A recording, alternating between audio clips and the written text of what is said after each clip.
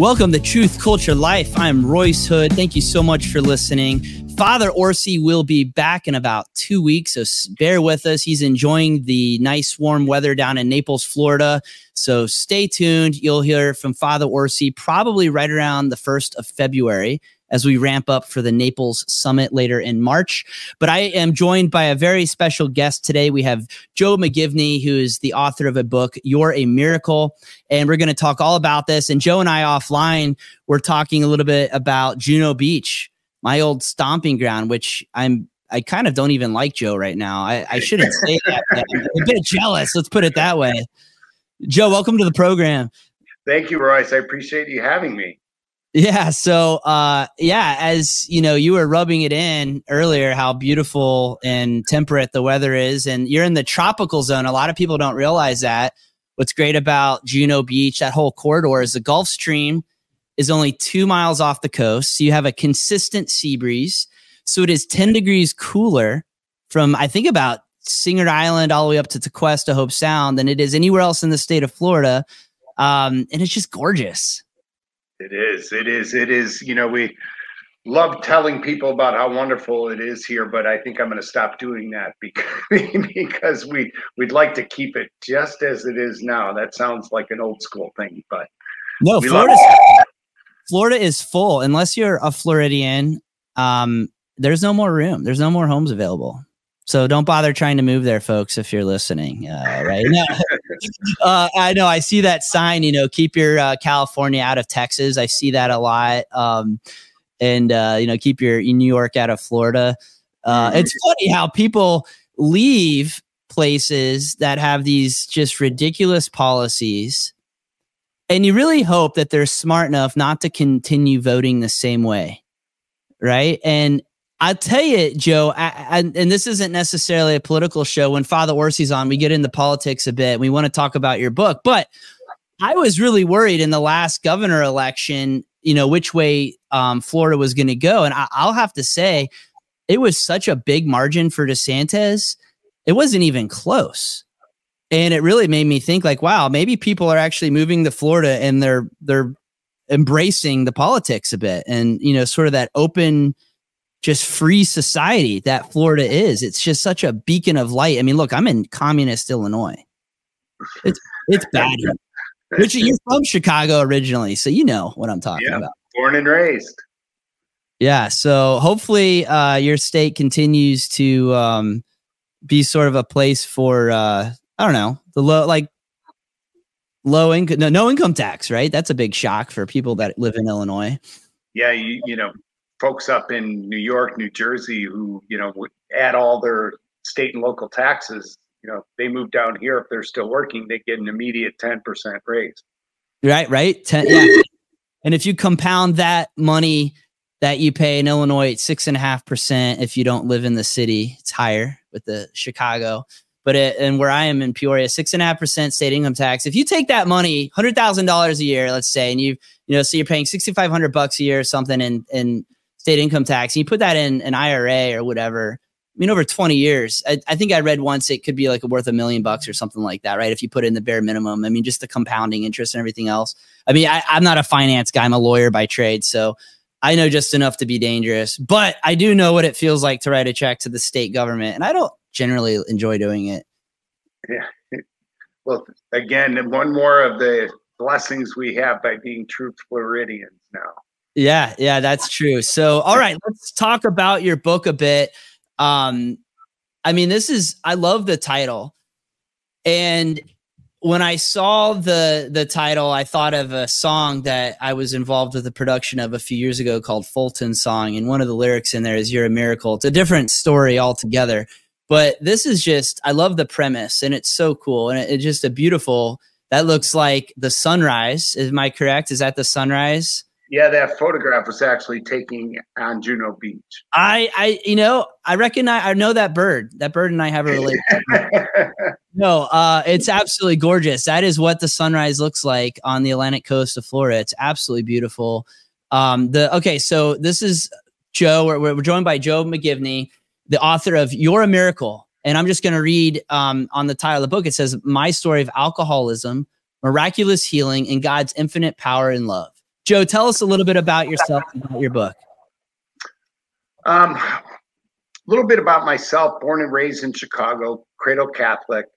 And, you know, obviously my book is about alcoholism. So we'll, you know, in the interest of time, we'll kind of go there.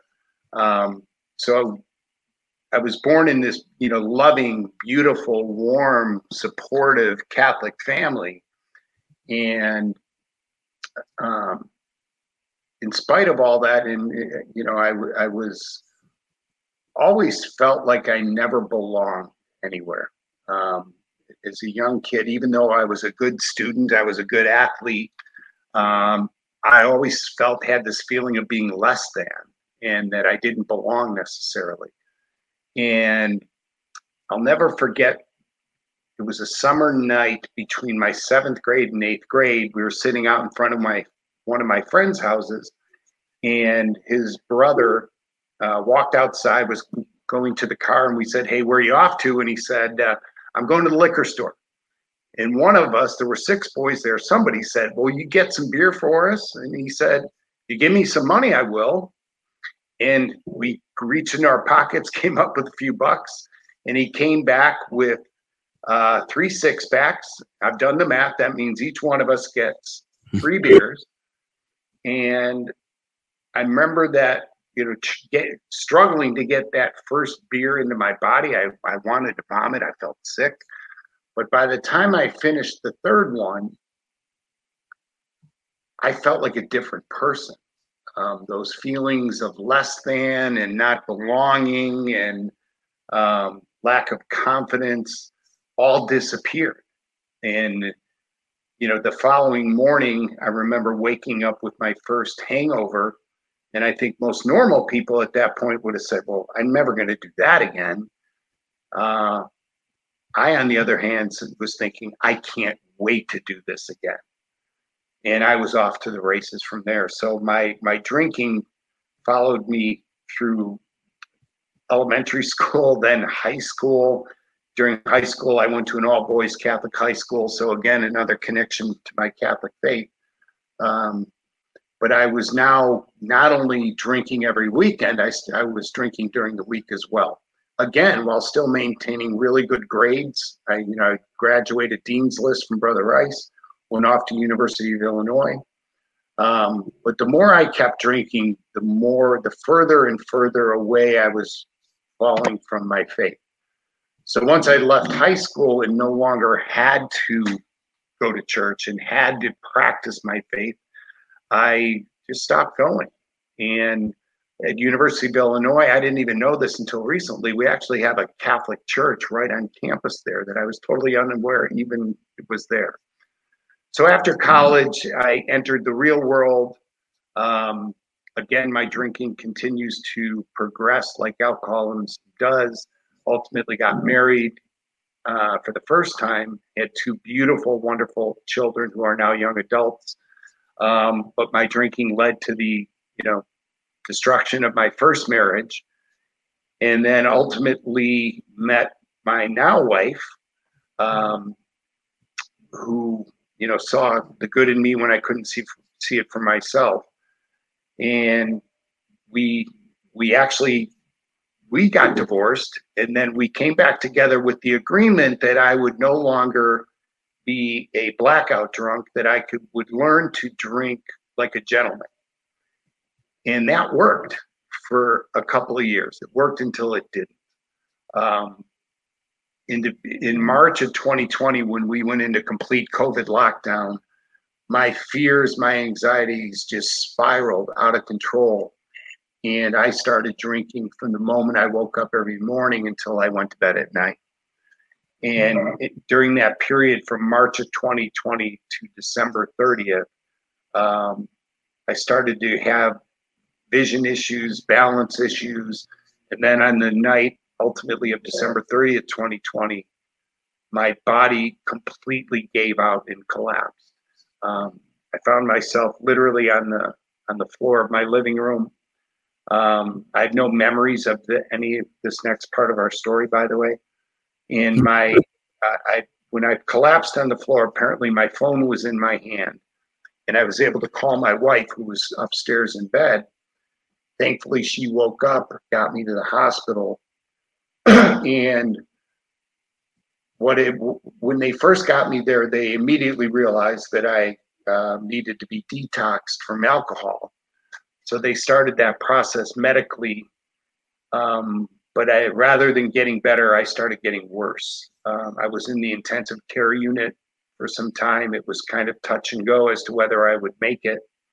But I also started experiencing horrible neurological changes. And over the next 9 weeks, I would be in a number of institutions, ending with the locked psych ward at St. Mary's Hospital here in West Palm Beach. My brain, as a result of my decades of alcohol abuse, had rewired, and I had what's commonly known as wet brain. The medical term is Korsakoff psychosis. The bottom line is, when you get to that place neurologically, there's no such thing as bringing you back. So my family was told that I would spend the rest of my life as a hallucinating, violent, psychotic man. And they told her, that they were discharging me and she had to find a home for me. So my traumatized wife, by the grace of God, found a treatment facility that agreed to essentially hold me for 30 days while she found a permanent solution for me. So I was discharged from the locked psych ward. According to medical records, it looks like they put me into that treatment facility, put me to bed, and I woke up the following morning completely healed with no physical, psychological, or neurological deficits. And that never happened. Yeah. Wow. I mean, just keep going. Your story is astounding. I mean, really. And I think about your wife. She just sounds amazing. She is my angel, and because I'll tell you what, she saved my life twice, and I'll get to that. The first time was that night when I collapsed on the floor on December 30th of 20. Had she shut her phone off, with all likelihood, she would have walked downstairs that following morning to find me dead on the floor. So she saved me that time. So after the 9 weeks, I wake up in this treatment facility with no idea where I was. Again, everything that happened over that 9-week period, I have zero memories of. So I wake up in this treatment facility. I'm in a room with a bed, a nightstand, and a dresser. The sun is shining through the window, and I'm wondering, where am I and why am I here? So I wander out into the hallway and I come across one of the staff members, and I literally asked them a question: where am I and why am I here? She said, well, you're at the retreat. And you're here because of your drinking. I'm like, okay. Well, over the next few days, all the blanks start filling in. I learned that I was indeed there because of, I had a traumatic neurological episode. And at that point, my number one goal became, okay, I need to get out of this place as fast as I can to convince my wife to stay with me. At that point, I'm in a treatment facility. After all I had been through, I didn't yet believe I still had a drinking problem. So about a week into that treatment facility, I'm, going through therapy sessions and so on. We had a call scheduled with my wife. Now it's COVID.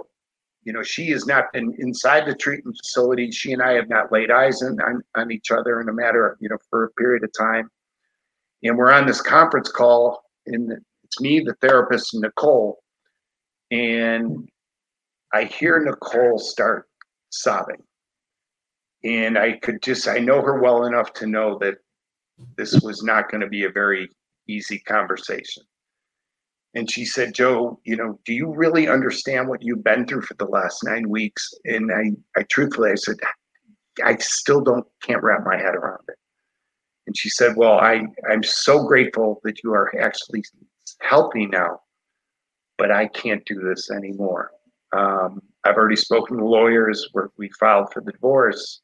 I've already packed everything up. When you go home, the house will be empty. And I'm asking you to please, please just let me be. So in that moment, I was absolutely broken.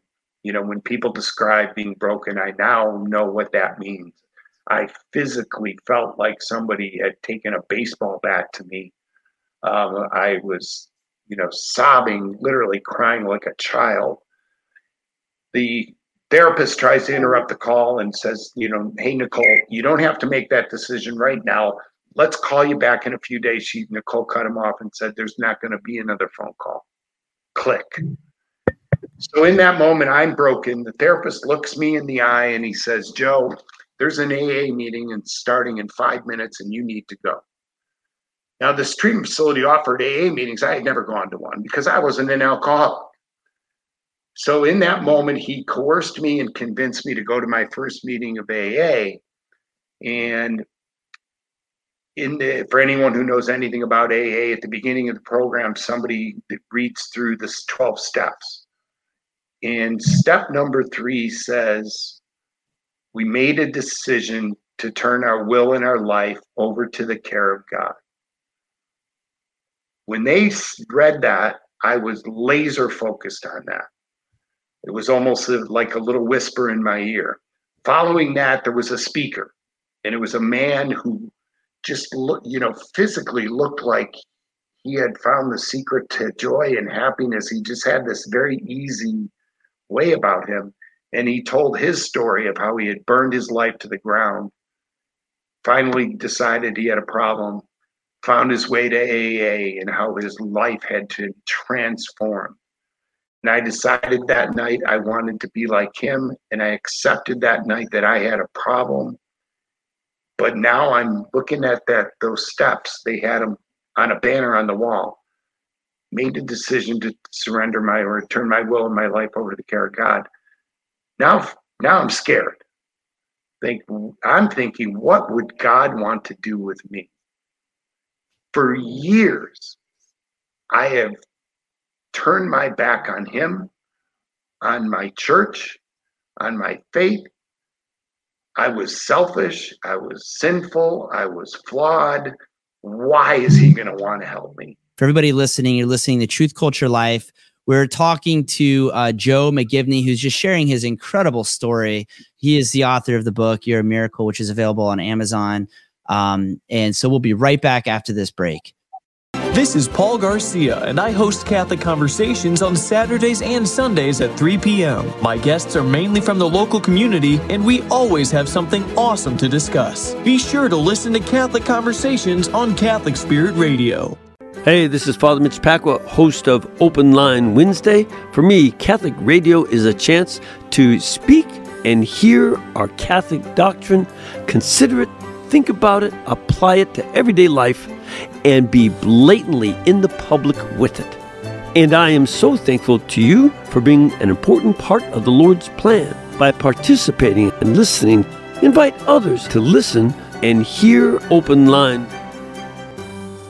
If you have some extra time, put those hours to use for the Lord. With Catholic Spirit Radio's growing radio network, we have 3 new behind-the-scenes volunteer positions. If you're interested, call the station, 309-807-2427. Volunteers are specifically needed for each of these roles. First, an energetic and experienced event manager is needed to coordinate our spring and fall on-air fundraisers. Give us a call if that's you. Second, Catholic Spirit Radio needs 1 to 2 hours every 2 or 3 weeks from a volunteer or a team of 2 for lightweight general cleaning at our normal location. Give us a call if you and a friend are interested. And third, we are in need of 1 to 2 spirit liaisons from each of these areas: Rockford, Harvard, Morris, DeKalb, Sycamore, Lincoln, Pontiac, and Clinton. These individuals will assist with informational tables at your local events. Give us a call if you can help out. Become part of our radio mission in 2024. Volunteer at Catholic Spirit Radio. 309-807-2427.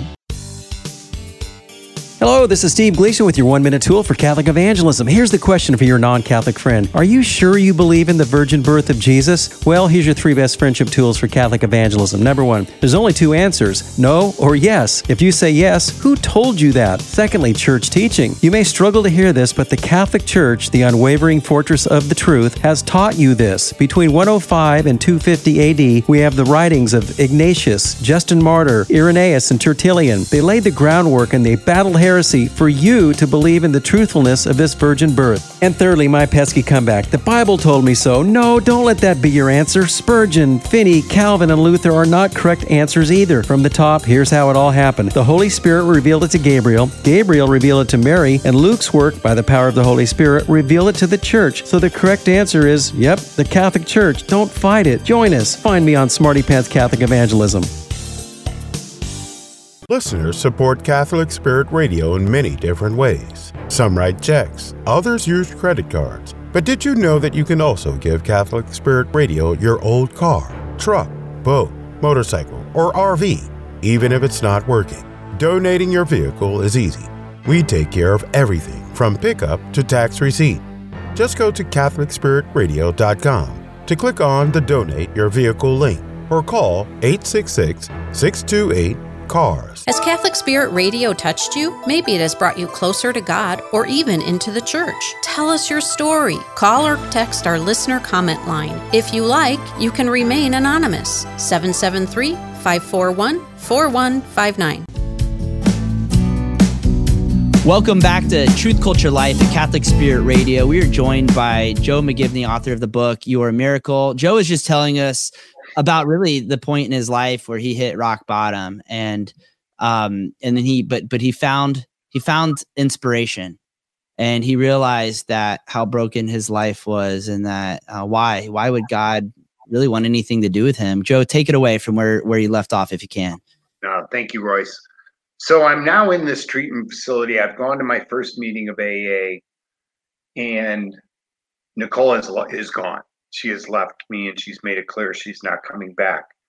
So at that point, I still had about 2.5 to 3 weeks left in the treatment center.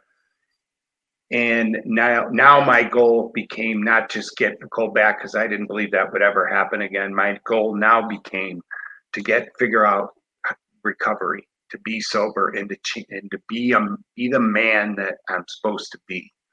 I finally accepted that I needed help. So I embraced the therapy sessions and so on for the remainder of the time I was there. And I started going to AA meetings. And the day before I'm going to be sent home, I get called into an office with a woman I don't remember meeting prior to that. And it was her job to do my discharge paperwork. And she asked me, I'm sitting across the desk from her, and she says, Joe, what's your plan for when you get out of here? And I looked her in the eye and I said, don't worry, I got this. And she kind of laughed, kind of shook her head, and she said, Joe, you don't got this. You're still an alcoholic, and you still need to figure out what you're going to do when they let you back in the real world tomorrow. And she kind of sensed that I was maybe a little stubborn, and she said, well, I'm going to challenge you to do 2 simple things. Number 1, within the first hour of you walking back into your house, start reaching out to someone to get you to an AA meeting, and start working on finding a sponsor. And number 2, she said, and she Googled surrender prayer on her computer, turned the monitor around so I could see it, and up popped this very long prayer. And she said, when you get home, the first thing you do before you start figuring out where to go for AA is print that prayer. And I said, wait a minute. Okay, I'll promise myself to print a prayer, and I'll promise myself to go to an AA meeting. Well, that was a watershed moment in my life, because I started going to AA meetings the following day. I started praying that beautiful surrender prayer, and it's in the book. And you can Google surrender prayer in all caps, and you'll find it also. But I started praying that beautiful prayer every day. And over the period, it didn't happen overnight at first. It was all just words on a page, and it was overwhelming and scary. But after about 2.5 to 3 months, it dawned on me that I had been completely transformed. I no longer craved alcohol. I no longer had a desire to drink. But more importantly, as a human being, God had brought me home. And I started also going to church. And like many people, I carried a lot of shame still because of all the horrible things I did do to my family and friends during my drinking. And I started going back to Mass. And I'll never forget it. It was only a few weeks after I'd found my way back to the church when the priest gave a homily about what the difference between being or what is a good Catholic. And so at the end of his homily, he summed it up by saying, heaven is not for the good. Heaven is for the forgiven. And it was like a lightning strike hit me. It said, there is a place for me in this church. In fact, maybe it's exactly why our church exists, is to minister to sinners like me. So fast forward. Nicole and I parted ways in March of 2021. We were divorced. And then later in the year, we started having a couple interactions. And of course, I'm now transforming spiritually, physically. I'm no longer drinking. Drinking's just not even an option. And eventually she had the courage. She said, Joe, I still love you. And I asked her, well, are you worried at all about, before we even talk about this, that I'm going to start drinking again? And she said, no, I can tell them that's not even a concern of mine. And I said, well, then, how will this work? Why? Why do you want to come back to me? I've hurt you so badly. And she said, Joe, because since you got sober, since you got out of recover, you're different. It's not about you being sober. It's you're different. Wow. And that was God's grace and God's love. Joe, I'm sorry to do this to you, but I feel like I almost wish we'd had your wife on. You know what? I encourage you maybe to think about that. She would love to tell her story. She's a school teacher. So when a lot of the interviews that we've done to promote the book are during the day, so it's very difficult for her to participate. But I'll tell you what, there's been times when I've given talks about this in, parishes, Knights of Columbus events, and so on. And the first question during the Q&A is always, the first statement people always say, I want to hear from Nicole. Sit down, Joe. That's hilarious. No, it sounds like she sounds like an incredible woman. The fact that she's been so patient with you, but I really respect the fact. I mean, in the Catholic Church, obviously, divorce is not something to be taken lightly. Right. But she sounds like the kind of woman that was giving you some tough love, probably when you needed it most. Yeah, in fact, Royce, if you think back a little while ago, I mentioned Nicole saved my life twice. The first time was that night she got me off the living room floor and got me to the hospital. I probably would have died on December 30th. The second time she saved my life was by leaving me while I was in that treatment center. Yeah. Had she not done that, I would not have accepted that I had a problem. I would not have gotten to my first AA meeting, and I would not have found my way back to God. Let's do this. Joe, go ahead. I'm sorry.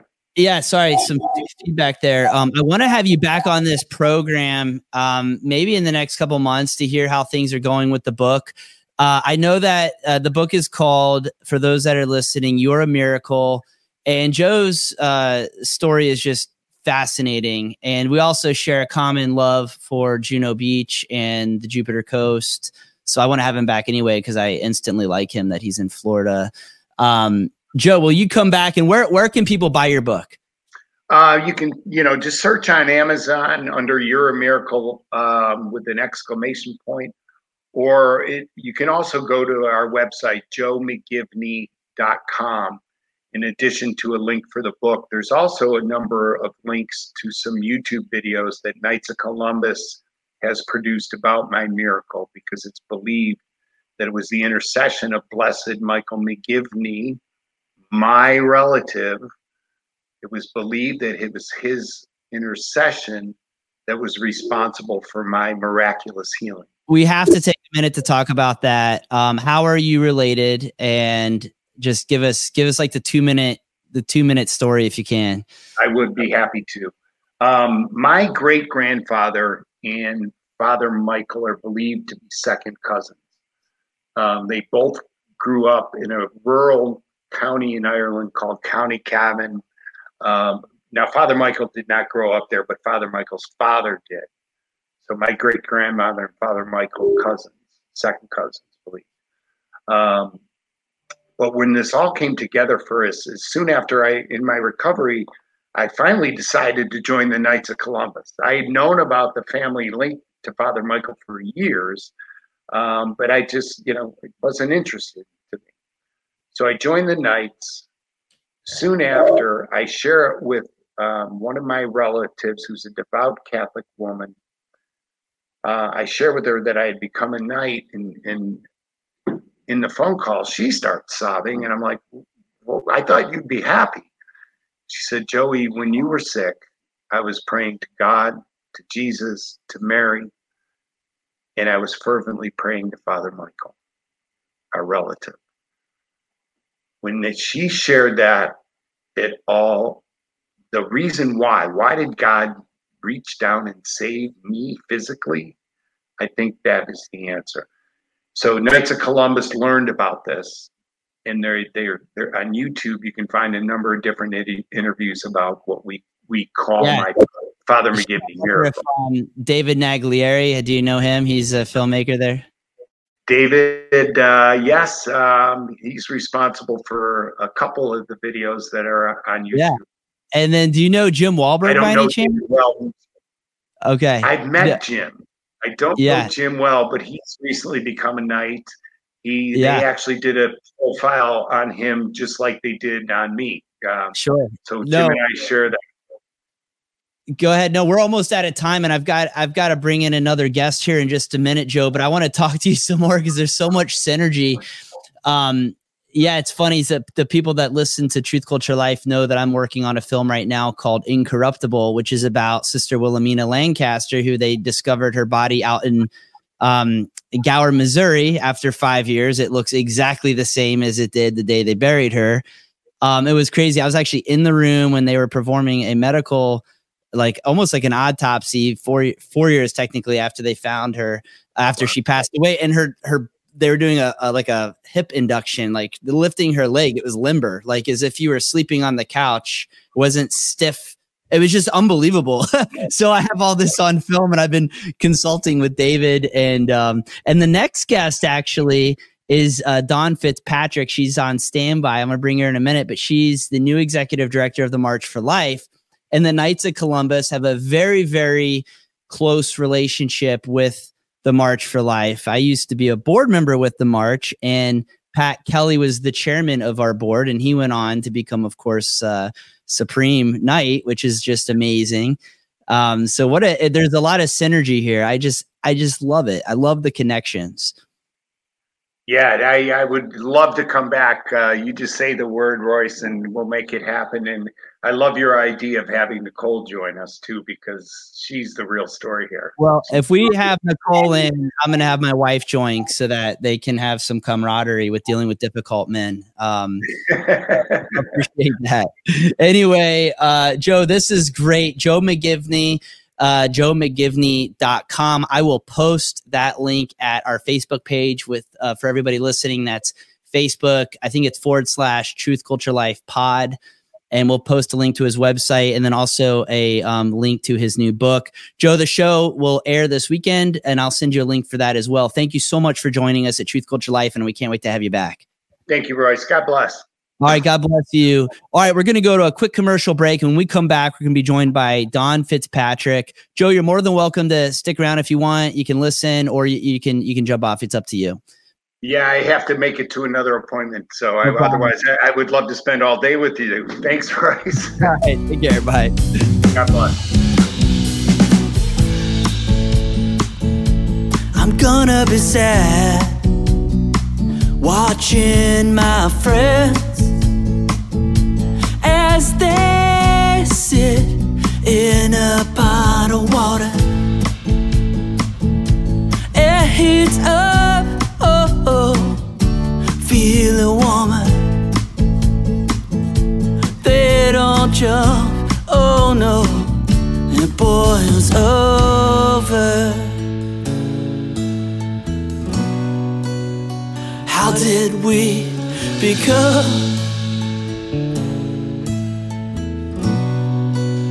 like frogs in a pot of water? This is Paul Garcia, and I host Catholic Conversations on Saturdays and Sundays at 3 p.m. My guests are mainly from the local community, and we always have something awesome to discuss. Be sure to listen to Catholic Conversations on Catholic Spirit Radio. Hey, this is Father Mitch Pacwa, host of Open Line Wednesday. For me, Catholic radio is a chance to speak and hear our Catholic doctrine, consider it, think about it, apply it to everyday life, and be blatantly in the public with it. And I am so thankful to you for being an important part of the Lord's plan. By participating and listening, invite others to listen and hear Open Line. If you have some extra time, put those hours to use for the Lord. With Catholic Spirit Radio's growing radio network, we have 3 new behind-the-scenes volunteer positions. If you're interested, call the station, 309-807-2427. Volunteers are specifically needed for each of these roles. First, an energetic and experienced event manager is needed to coordinate our spring and fall on-air fundraisers. Give us a call if that's you. Second, Catholic Spirit Radio needs 1 to 2 hours every 2 or 3 weeks from a volunteer or a team of 2 for lightweight general cleaning at our normal location. Give us a call if you and a friend are interested. And third, we are in need of 1 to 2 spirit liaisons from each of these areas: Rockford, Harvard, Morris, DeKalb, Sycamore, Lincoln, Pontiac, and Clinton. These individuals will assist with informational tables at your local events. Give us a call if you can help out. Become part of our radio mission in 2024. Volunteer at Catholic Spirit Radio. 309-807-2427. Listeners support Catholic Spirit Radio in many different ways. Some write checks, others use credit cards. But did you know that you can also give Catholic Spirit Radio your old car, truck, boat, motorcycle, or RV, even if it's not working? Donating your vehicle is easy. We take care of everything from pickup to tax receipt. Just go to CatholicSpiritRadio.com to click on the Donate Your Vehicle link or call 866-628-CARS. Has Catholic Spirit Radio touched you? Maybe it has brought you closer to God or even into the church. Tell us your story. Call or text our listener comment line. If you like, you can remain anonymous. 773-541-4159. Welcome to Truth, Culture, Life at Catholic Spirit Radio. I'm your host, Royce Hood. It is so great to be back with you on the other side of this break. Wow. What a great interview with Joe McGivney, author of You're a Miracle. Be sure to check that out. And again, we'll post links to that interview and to his book on Facebook. We are joined now by Don Fitzpatrick, who is the new executive director at the March for Life in Washington, D.C. Don, welcome to the program. Hello. Thanks for having me. How's it going? It's going great. Now, it's not like you're a stranger. I feel like you and I talk at least once a day. It seems like it. If not more. Doesn't it? Yeah. Especially as things ramp up. For those listening that don't know, among my many titles, I'm a former board member with the March for Life, and I'm, I guess, sort of their outside general counsel. I just make myself available whenever they need it to answer questions and to just try to help at such a great, worthy cause. And there are a lot of our listeners, I think, that probably support the March for Life or go to the March for Life. So welcome to the program, Don. Now, I knew you from your Chicago days. Can you tell us a little bit about yourself and how you got into pro-life work? Sure. Well, as you mentioned, I was in Chicago for 9 years. I was the Respect Life director for the Archdiocese of Chicago. That was through the beginning of July. And then I came to Washington to be the executive director of the March for Life. So actually, my pro-life story goes all the way back to 10th grade. Do you want to hear that far? Yeah, let's do it. Yeah. Okay. So when I was, a young 15-year-old, I was involved in what we called CCD at the time. They actually had high school CCD, if you can imagine, which is something they probably need again. But anyway, we didn't have a place like a school at our parish. So all of our CCD classes happened in people's homes. And we were all called to one person's home, like all the 10th graders, and to get a presentation. And it happened to be a group like the Right to Life group or something like that, who came to give us a little education on abortion. Now, I was pretty naive as a teenager. I really thought everything was wonderful, good, and kind everywhere. And I realized through their presentation that wasn't the case. This is the first time I'd ever heard of abortion. And they were showing us all of these horrible photos that are difficult to see, but certainly sometimes express a truth that people need to see, in the right context. And they were talking with us about the different procedures and what happened. And I just remember looking at these photos, and it was on an old-fashioned slide machine, and then they would show the picture, and then they would talk about it. We don't have slides like that anymore. But anyway, so it talks about how old I really am. But anyway, it was shocking. And I asked the group, I said, wait. Did you just say this is legal? And here it was in like 1981, 82, something like that. And so it had been legal for 8 or 9 years. And I was shocked about it.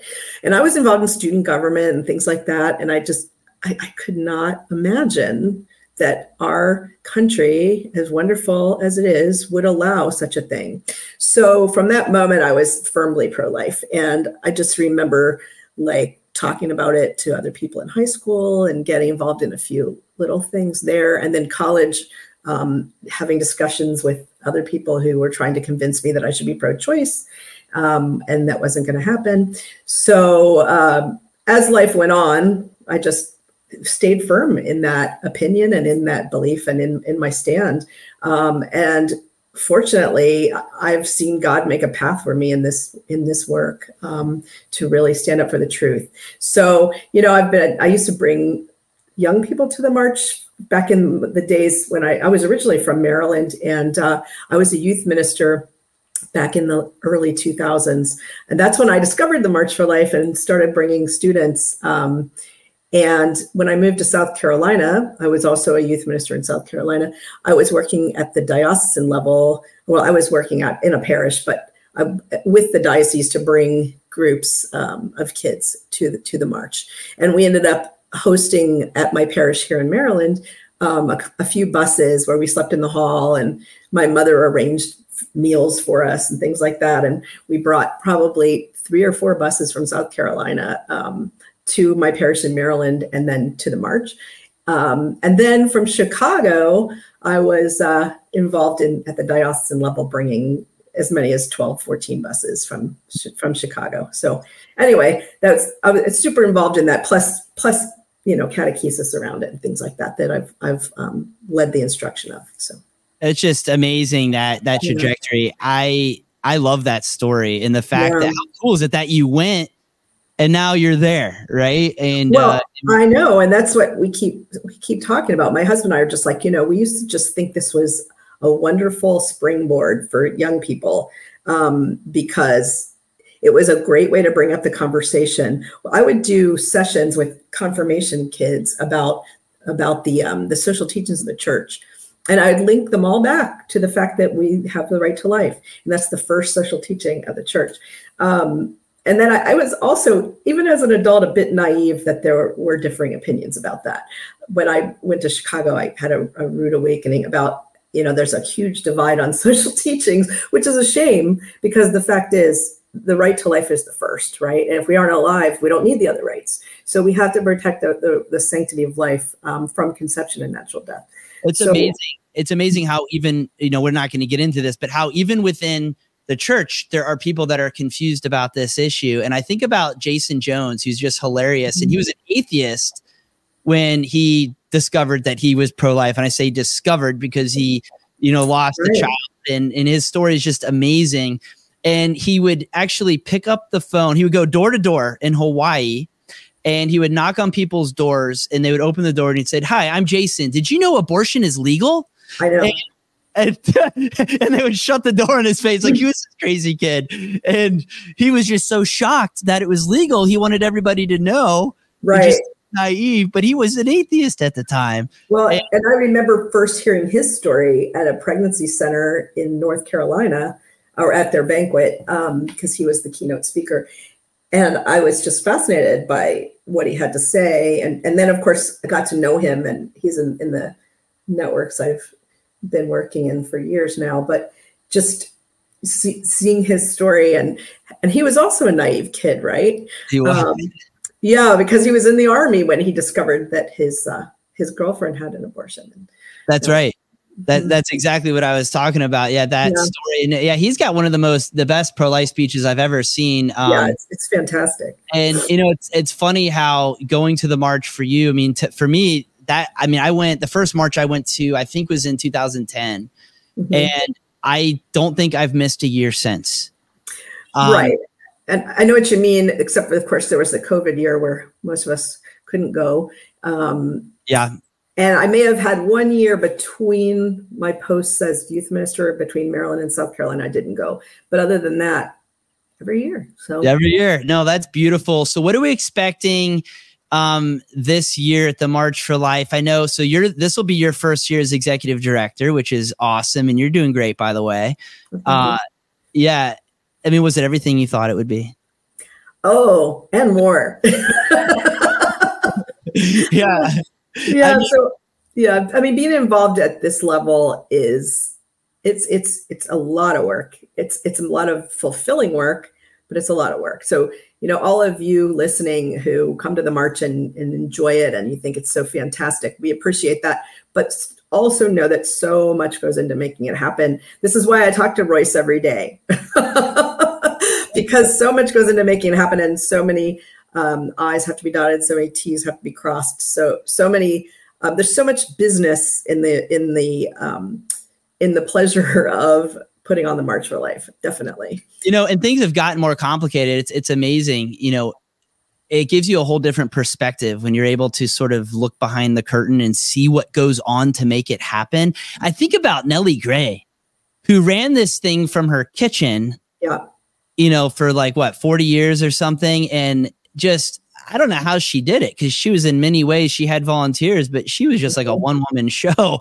But things have gotten more complicated since then. I mean, everything from the permits to the insurance to the, you need this, you need that. I mean, it's amazing how complex our world has become. And for sure. And but wow. So I think this year is going to be really, really great. We've got a lot of great events for anybody that's listening that is going to the March for Life. I'd encourage you to go to marchforlife.org. You can click on the official March for Life events, and there's a link for related events as well. I know Marching 101 is going to be a really cool event this year. Then you've got, of course, the Rose Dinner. Are there still tickets available for that? Actually, no. They're sold out?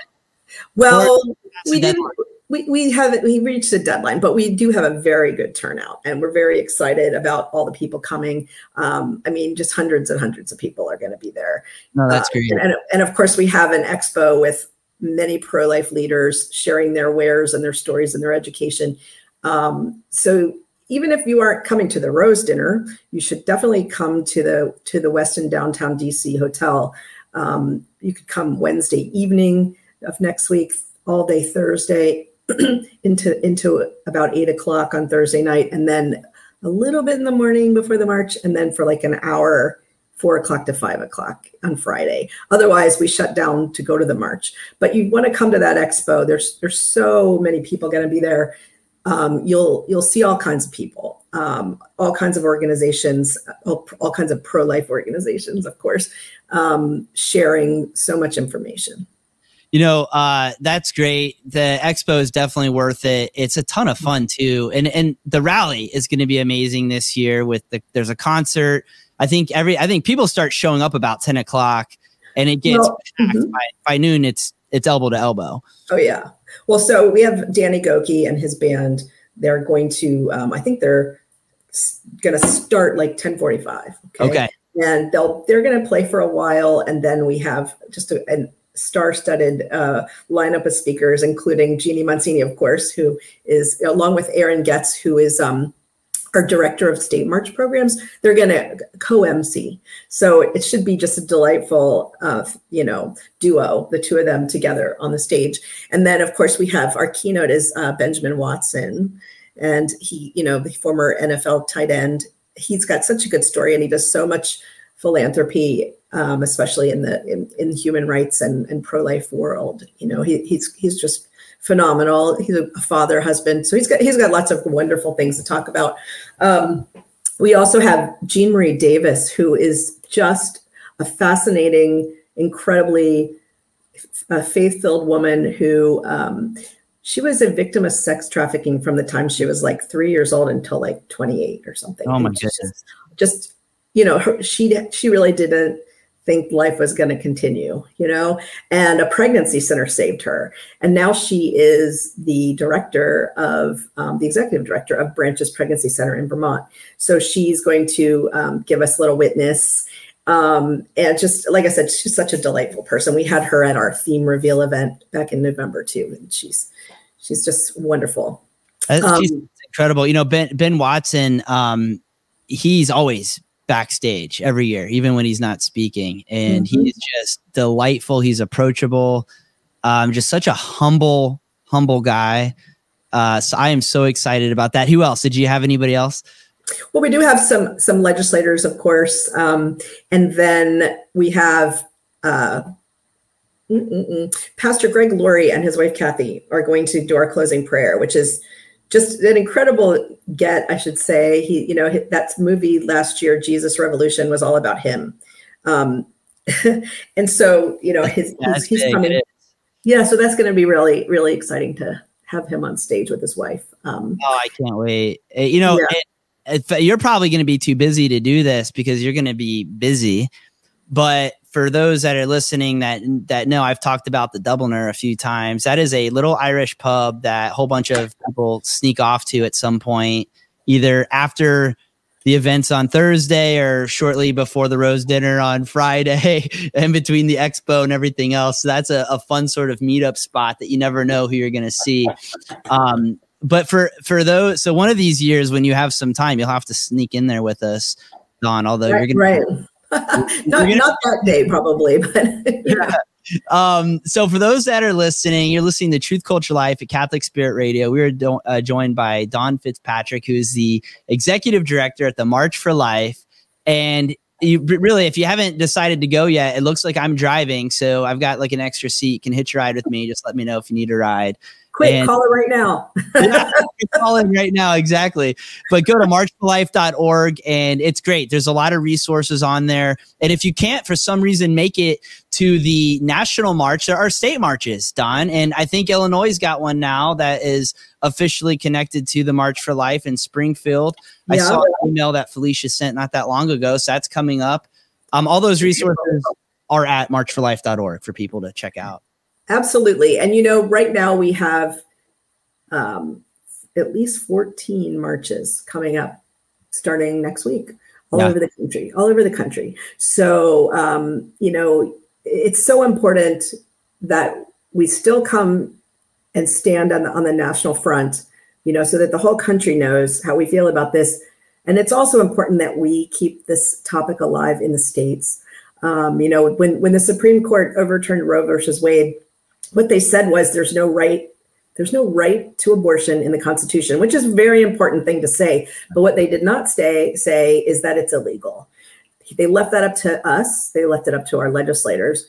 And every state has a different way of approaching it. So we absolutely have to make sure that everyone knows that this is not a dead topic, that it is still important, and that we all believe in the sanctity of life. That's at every state. It has to happen. So we are working with as many states as will work with us, hopefully all of them in the next couple of years, to have a state march at the state capital city. No, that's beautiful. Great way to end this segment. So true. It's a state issue now. And it reminds me, if you look at the map, it's really striking. If there's been a few maps that have been circulated online that show what are referred to as life affirming states and abortion states, right? Sort of free states and abortion states. And it's sad. I'm stuck in a bright, I don't know what the color is, but I'm stuck in one that, there's people that literally come to Illinois for abortion. Yeah. It's so sad. It is sad. Having been there and working with the laws and legislation in Illinois for 9 years, it's really sad that that's the way it is. And there's so many wonderfully pro-life people. I know. But unfortunately, the legislature just isn't. Yeah. So, we've got to keep standing up for the truth. And the other thing, before we go, I just want to make sure everybody knows our theme for this year, which is pro-life with every woman, for every child. Such an important way to look at the life issue that we absolutely have to stand with the women, support them, work together with them, so that they have every reason to choose life. And that's what it's all about. And support the pregnancy resource centers and the maternity homes that are doing such wonderful work, such heroic work, to support the mothers and the families. Let's end it there. Beautiful. Absolutely beautiful. You're listening again, The Truth, Culture, Life, and we're joined by Dawn Fitzpatrick at the March for Life. Check out marchforlife.org for your local state marches and the national march. And I can't wait to see you next week, Dawn. It'll be fun. Oh yeah. I'll see you next week.